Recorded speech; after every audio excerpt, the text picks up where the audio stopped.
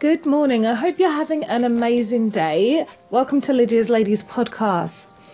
I wanted to read to you today John 14:10, where it says, "Don't you believe that I am the Father and that the Father is in me? The words I say to you, I do not speak on my own authority. Rather, it is the Father living in me who is doing his work." And this just kind of made me think like, wow, you really got to bind God's word in your heart to really live and understand and know the truth of what you should be doing in life. And not to speak to others, of course, don't be like a walking Bible. You can't even say hello to people, you're just throwing off the Psalms and stuff. But to really encourage others and help others to line up their behaviour, their lifestyle, their thought pattern with God's word. And that even Jesus wasn't even doing his own thing.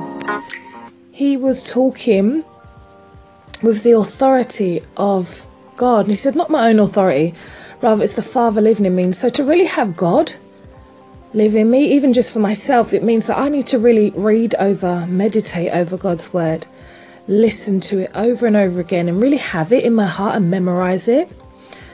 And I just really need to use God's word to strengthen, always point people back to the Bible, myself included. When I say it to you, I'm talking to myself too. And just to even give like practicals, like give people texts of an encouraging word. They can do it with a scripture and help them all just memorize the scriptures today. So today I'm going to try and memorize this one, John 14:10, Don't believe that I am in the Father and that, don't you believe that I am in the Father and that the Father is in me. And this is the one I'm going to go for today. And I'd encourage you, pick a scripture that really helps you, whether you need help in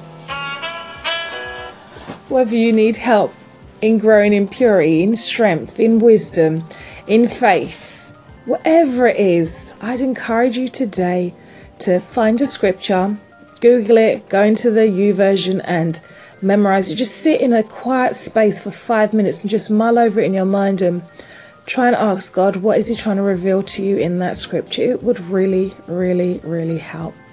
So God lives in me by planting his word in me. Kind of like, when you plant a tree, it comes from a little seed, grows into a huge tree with strong roots.